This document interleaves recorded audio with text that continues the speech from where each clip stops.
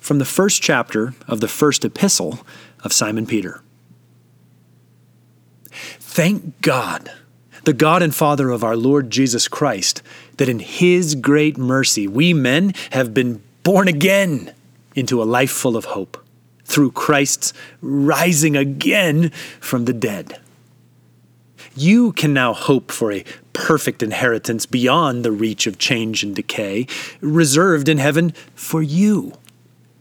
And in the meantime, you are guarded by the power of God operating through your faith, till you enter fully into the salvation which is all ready for the denouement of the last day. This means tremendous joy to you, I know, even though you are temporarily harassed by all kinds of trials and temptations. This is no accident. It happens to prove your faith, which is infinitely more valuable than gold, and gold, as you know, even though it is ultimately perishable, must be purified by fire. This proving of your faith is planned to bring you praise and honor and glory in the day when Jesus Christ reveals Himself. And though you have never seen Him, yet I know that you love Him. At present, you trust Him without being able to see Him, and even now, He brings you a joy that words cannot express, and which has in it a hint of the glories of heaven. And all the time you are receiving the result of your faith in Him, the salvation of your own souls. The prophets of old did their utmost to discover and obtain this salvation. They did not find it, but they prophesied of this grace that has now come to you. They tried hard to discover to what time and to what sort of circumstances the Spirit of Christ working in them was referring. For He foretold the sufferings of Christ and the glories that should follow them. It was then made clear to them that they were dealing with matters not meant for themselves, but for you. It is these very matters which have been made plain to you by those who preach the gospel to you by the same Spirit sent from heaven. And these are facts to command the interest of the very angels. Now that was 1 Peter 1, verses 3 through 12. And I happened to be reading through those just this morning in my own personal time with the Lord. And I was so struck, first of all, and we'll get there in a minute, by that opening, by all that you and I have received because of the work of Jesus. But that last paragraph, that's verses 10 through 12, where it kind of pivots and starts talking about the prophets of old. Now that's just fascinating. Because imagine living your whole life back then, back in the old covenant, back before the incarnation of Jesus, and yearning so completely with all your heart, soul, and mind for what you and I, at times, just take as a matter of course. And that line there where it talks about they realized it wasn't even for them, and yet they prophesied. They continued to try hard to discover. I don't know. I'm just moved by that kind of doggedness after the way of God, even before the coming of Jesus Himself.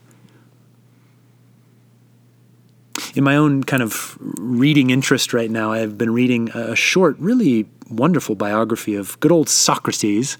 And we've talked about Socrates a couple of times in these thoughts over this fall, winter, and spring of 2020 and 2021. But this particular writer, a British writer named Paul Johnson, opens this work on Socrates by talking about the fact that in the 5th century, there were 3 lives that overlapped and never physically touched each other that are monumental lives. First of all, there was Confucius. You know about Confucius maybe a little bit, or Confucianism. Then is Ezra, who we know from the Old Testament, that Hebrew priest who went and preached and brought the Torah to the exiles who were there and is in Jerusalem. And then finally, Socrates. And it's so interesting to think of those 3 disparate lives overlapping in time, not in space, and actually seeing each other, because of each of their complete passions for kind of the real thing. In fact, I want to read to you just a little bit from Paul Johnson. He says, "It was Confucius's view, recorded by his pupils in what are called the Analects, that education was the key to everything. A person should be so deep in study that he forgets to eat, so full of joy in learning he ignores all practical worries, and so busy acquiring knowledge he does not notice old age coming on. Education was the process whereby civilization and the minds and bodies of those privileged to enjoy it breathed and lived." In 458 BC, the Hebrew priest and scribe Ezra returned to Jerusalem from Babylon. He had been born when Confucius was in his 60s and was the leading intellectual among the exiled Jewish community in Persia. He brought with him an edited and freshly transcribed version of the Pentateuch, the first 5 books of the Torah, or Jewish Bible, what Christians call the Old Testament. The word Torah came to mean the law, but its meaning originally, and certainly in Ezra's day, was instruction, teaching, guidance. Ezra used the Torah as the basis for the re-foundation of the Jewish community in the Promised Land after the dislocation of the exile.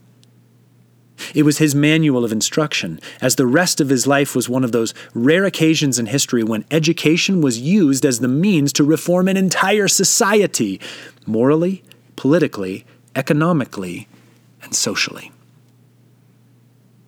So here I was thinking I was reading about Socrates, and suddenly I'm thinking about the doggedness of Ezra. And even in that other overlapping life in Confucius, the joy of learning so much that all practical worries fall to the side, so busy acquiring knowledge that we don't even notice old age coming on. I think that description of Confucius and then of Ezra coming to those exiles, coming to those people of Jerusalem and saying, "Let us be refounded upon the truth of the law." Well, it got me thinking of verses 10 through 12 in 1 Peter 1. Because friends, if the prophets of old, who were even told this isn't entirely for you, were still so dogged, so unflappable in their pursuit of the way of Yahweh, well then friends, I want to remind you from the verses preceding that in 1 Peter 1, just what you and I now have. So here's some phrases I highlighted. Friends, this is who you are. You have been born again into a life full of hope through Christ's rising again from the dead. You can now hope for a perfect inheritance beyond the reach of change and decay. It's reserved in heaven for you right now. You are guarded by the power of God operating through your faith, your simple belief. All of this means tremendous joy to you and to me. And even our hardships, even the challenges, the trials, the tribulations, they are proving your faith. And they are bringing you to a place of praise, honor, and glory in the day when Jesus shows us his face once again. And by the way, that glorious joy that is to come, it's a joy that words cannot express. And in the midst of our temporal lives, as we experience eternity breaking through, friends, that is a hint of the glories of heaven. It is the glory of the salvation of your soul. So, no, we don't follow in the way of Confucius or Confucianism. And in fact, we don't even follow in the way of the Old Covenant. So we're not necessarily trying to do it the same way that Ezra and the prophets themselves were. But I guess my question to myself and to you today, what about Jesus are we getting lost in right now? What about our daily, intimate, at times dogged pursuit of his face is causing us to be so absent-minded about everything else that we're forgetting to eat? We're not even notice the passing of the days and the years because we're so lost in the goodness of him, in the power of his Holy Spirit, in pursuit of the Father's will, just like Jesus went after the Father's will in his 33 years upon this earth. So here's a little reminder to my own heart and perhaps yours today. There is grit involved in following Jesus. There is doggedness, to use the word for the umpteenth time in this podcast, about going after more and more and more of Him, knowledge of Him, experience of Him, abiding in Him. Where is He calling you to go deeper right now? Where is He calling you, like the prophets of old, to just keep pushing? Well, here's my encouragement to you. Keep going. Let's let today be a day of doggedness, of grit, of desire, and in the end, of just the joy of digging more deeply into what we have. What a joy it is to know Him. Let's go do it again today. Thanks for listening.